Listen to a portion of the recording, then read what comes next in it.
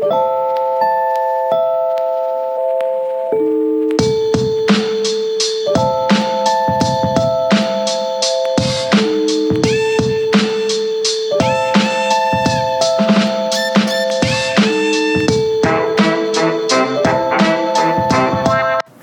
this is Donna Otto, and we are Modern Homemakers. Welcome, welcome, welcome. Hi, Leah. It's nice to have you with us today. Hello, nice to be here. Thank you, thank you. This is going to be fun. Today I want to talk to you about something that really happened to me a long time ago now, but in the end became the subtitle of a book that I wrote. So David and I grew up in the Midwest. We moved to Arizona, which was a significant change.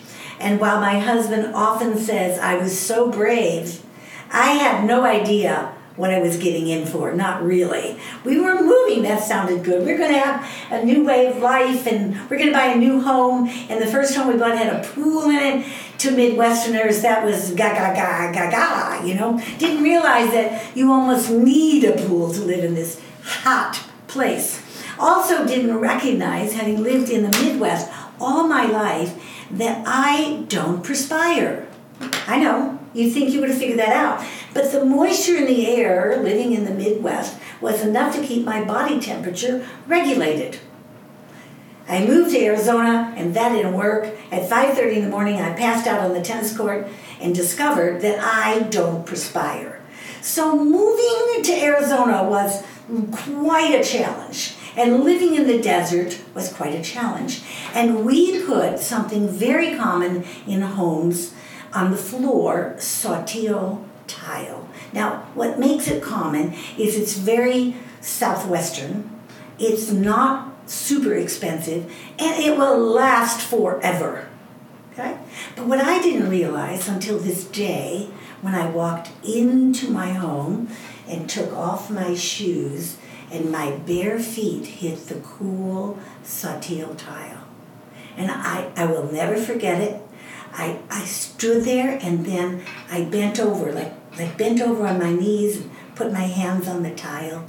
And suddenly I had this image that home was holy ground.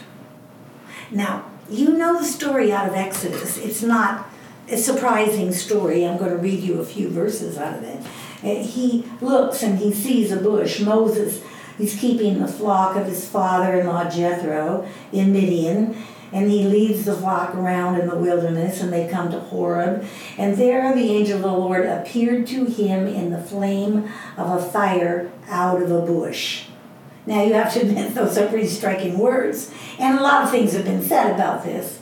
He looked, and the bush was blazing, yet it was not consumed. Then Moses said, I must turn aside and look at this great sight and see why the bush is not burned up. When the Lord saw that he had turned aside to see, God called him out of the bush and said, Moses, Moses. And he said, Here I am. Then he said, Come no closer. Remove the sandals from your feet, for the place on which you are standing is holy ground. I am the God of your father, the God of Abraham, the God of Isaac, the God of Jacob. And Moses hid his face, for he was afraid to look at God. Now, I don't mean to compare in any way my small experience with walking into my cool tiled floor and putting my feet on that tile and putting my hands on that tile and feeling the coolness. It's absolutely the opposite of what the experience Moses has. And yet it was very real to me because it was as hot as that burning bush in the city of Phoenix. It was. If there was ever a place that can be hot, and you may hear our temperatures from time to time, 123, 115, or we had 60 days over 110 a couple of years ago. And there is a vast difference between 85 and 110. And even if it's a dry heat, it's still hot. But there was that moment in my own soul that I recognized that my home, aside from the exterior, and we all have air conditioning, I would truly say that the majority of people who live in this region have air conditioning, whether it's a window unit or in-ground unit or in every room unit, thermostated, but we have some means because people die of this heat. So the question might be why we live here, but that's not the topic for today. Home is holy ground because what happens in your home is unlike what happens anywhere else in the world.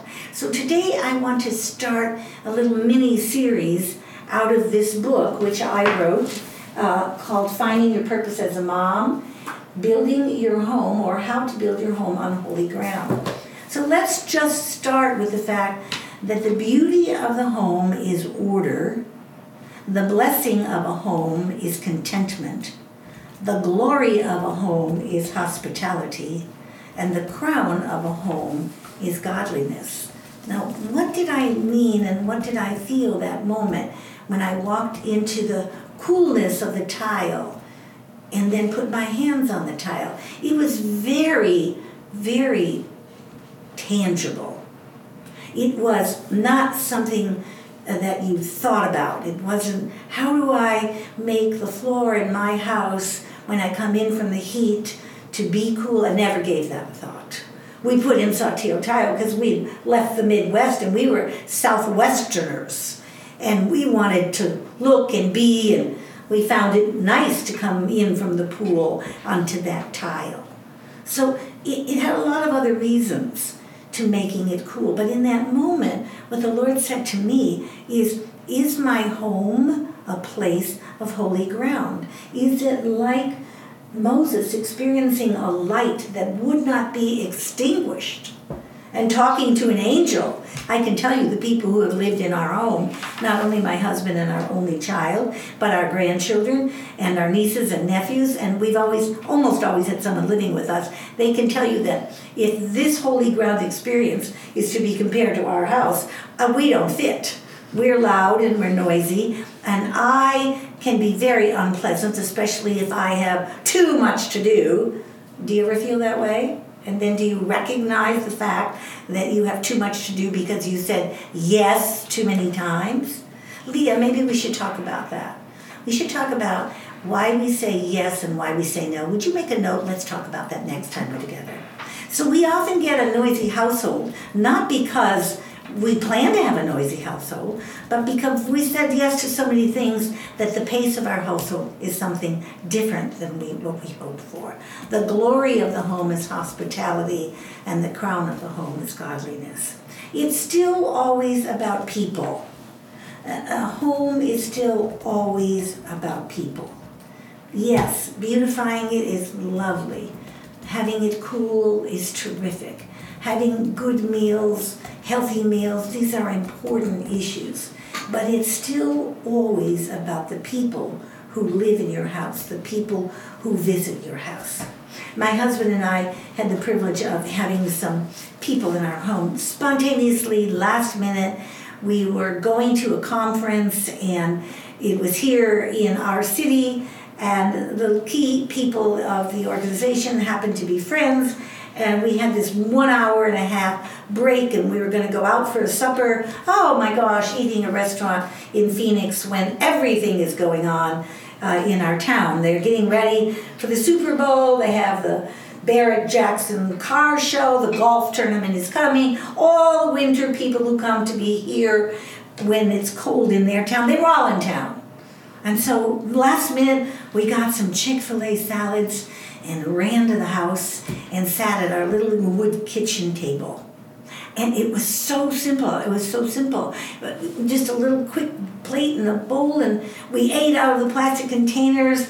And I, will talk about being prepared someday soon, had little round balls of cookie dough in the freezer. By the time I took them out and defrosted and I put them in the oven, we had them for dessert. Homemade cookies with the Chick-fil-A salad. Because I have learned the things I want to help you learn and be a part of, that you might make your home holy ground and open. When we got back to the conference, the woman came over and said, "There isn't a place in the world that could have been better." I don't care what restaurant it was or what kind of food they served. And I was touched by that. And so I've been thinking about that comment and thinking about this book and thinking about the fact that I want to challenge you in this beginning of the year of 2023 and remind you that your home is all about people. As a leader in ministry, our work is always about people, always about people. And doing the best things and the right things is very important to the life we live, the rightness of our life, and doing the best we can, doing your best and leaving the rest. So what does it take to build a home that is on holy ground? A culture that gives you opportunity to still build your home on holy ground. So let me say a few things about what home is not. Do you remember the film Sleepless in Seattle? There's a line in that film that everybody just loves. He says, "When I took her hand, I knew I was home." Now, if my daughter were here, she might say, "Gag me with a fork."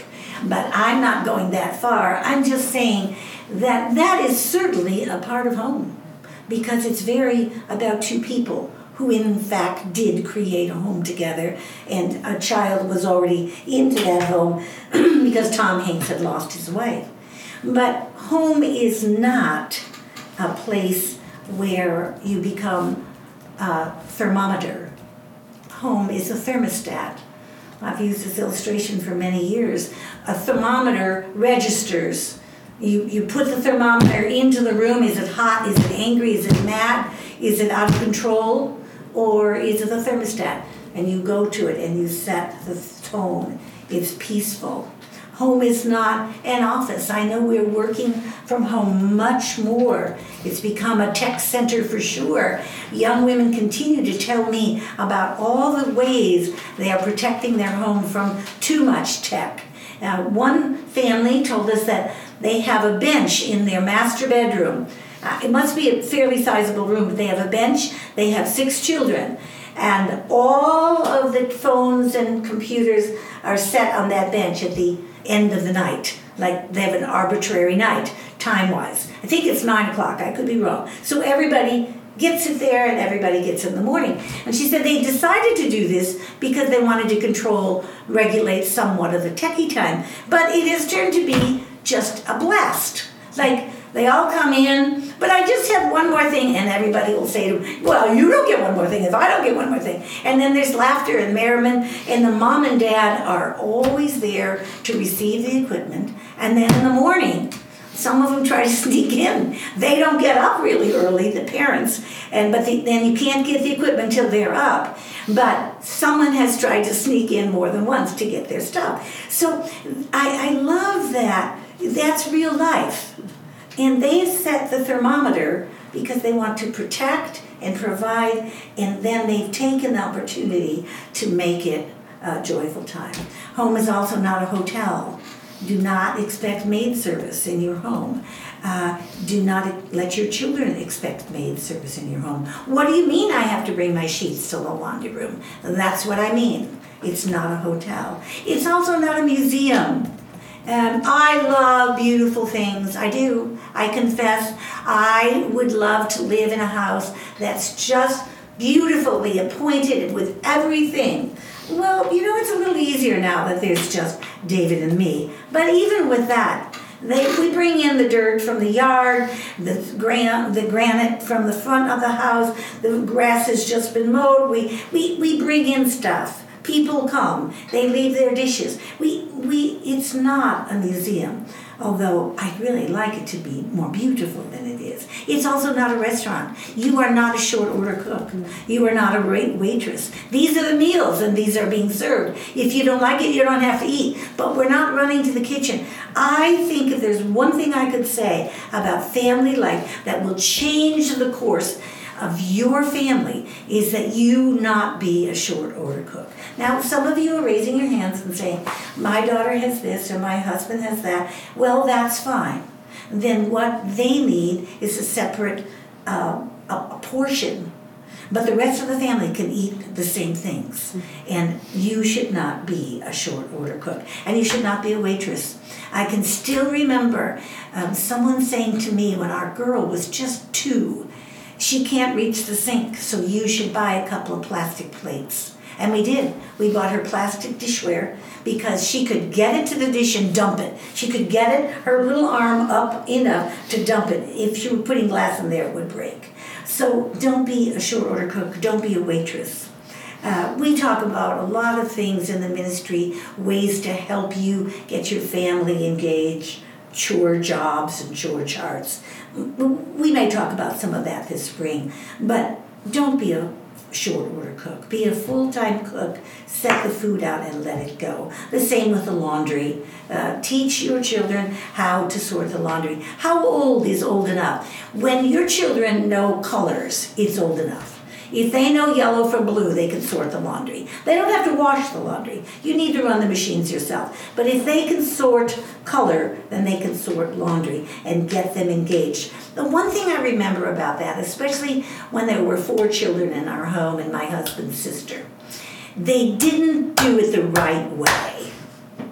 And that meant we were going to lose something, and I knew it. And I don't like that. I want it to be done the right way. I don't want to lose a white shirt because someone put a pink thing in there. But that's the way we learn. So let them do it. Sort over it if you have to, especially the little ones. But let them learn how to take care of their own laundry. How to fold it and put it away. If they want to hide it under the bed, that's fine, because at the monthly check, we'll find it. We're not talking about that today. Don't let your home be an arcade, an entertainment center. And I think this is particularly hard for you. I think of my daughter being 13 years old, and for spring break week, we invested in $250 or $300 for a DVD player. And that was our break, that was our holiday. And DVD films were just coming out, and we watched 1 or 2 films a day. That was our holiday. Now, on every equipment, you can watch 10 movies at one time, and then you have to worry about screening them. And all of that's a subset. I think we should have a technician come in, a person who does this full time, and help us to understand it. You moms who's homeschool at home, good for you, bless you. May it be a joyful time. May it be a place of learning and learning about one another. But don't let your home turn into a schoolroom. Don't let the dining room table be a place that can be nothing but school room. And if that means that every Friday night we clean it up and enjoy the table by having people into our holy ground home, do it. Don't let a giant closet become the place to dump stuff. Just don't let it happen. Home is a place of individuals, and holy ground is separated, peculiar, sanctified. It receives grace and holiness. It comes back to you because the holy ground is also like the holy dirt they bring in, and they are about the real people whom you love and have committed your life to take care of. Home is a very important part of our lives. A very dear friend of mine, she's been a friend of mine for over 40 years. Her mother and father lived in Seattle, Washington, where she was born and grew up. And her father had this brilliant dream and hope, and he wanted to have a house that you could see the Seattle, I can't say the river of it, what it's called, the water. Beautiful view. And so they bought a lot. They couldn't afford the lot, but just could afford the lot. So they bought the lot, and they built a 2-car garage, and the mom and pop were going to live in the garage until they could build the house. Puget Sound, that's what it looked at. The mom and pop never built the house. They never could afford to build the house. And my friend and her sister were raised in a 2-car garage. Can you picture that? You see that? At first it was a 2-car garage that had a living room and a kitchen and a bedroom, and then it had a living room and a kitchen and 2 bedrooms. And that's what it had. 4 rooms. They grew up there. I think of that space when I think of who my friend became, and how that place that Mrs. Schrader set aside, there was a table And that became the place they decorated for seasons. Just one little table. And my friend Mary would say, my mother would put leaves out, something orange and something gold, and then we would talk about fall. It doesn't have to be a big place. It doesn't have to have wreaths on every door. It has to be a place where home is holy ground. Home is a meeting place. Don't forsake the assembling of yourselves together. Don't forget that the bedroom is a place set apart. Don't allow the children to have freedom to burst into your bedroom. They learn to have a respect for the parents' bedroom in the same way that you will have respect for their room. Well, there are many things that I want to add to this, and we're going to be talking about the subject the next few weeks. I hope you'll join us. We'll talk about individual rooms.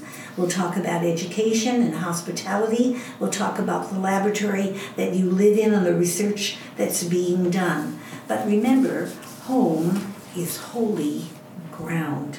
It is the place where the fire is built. It is a place where we are not consumed with anything but God and one another. And it is the place where we learn to build homes of our own, not only in our hearts with God, but with other people, and homes that one day our families will live in together. So Leah, closing thought after what you just heard, one thought? Yes, it's the thought of it's just a good reminder for what our home is and our home isn't. I think we sometimes can idolize our home or neglect our home. We fall into different categories sometimes in the same day. So it's just a good reminder, and thank you for that. That's great. Idolize or neglect. I think those are two good words we should add to it. Bless you. Thanks for being with us. We look forward to seeing you and hearing you from now on. And for those of you who are joining us, there are a lot of things on our website. I always say it sings and dances. Go and look at it. And we'll begin to talk a little bit more about those resources that we make available. I'm Donna Otto. This is Modern Homemakers. And remember, the common begin and the uncommon finish. Go out and make it a very uncommon day of making your home holy ground.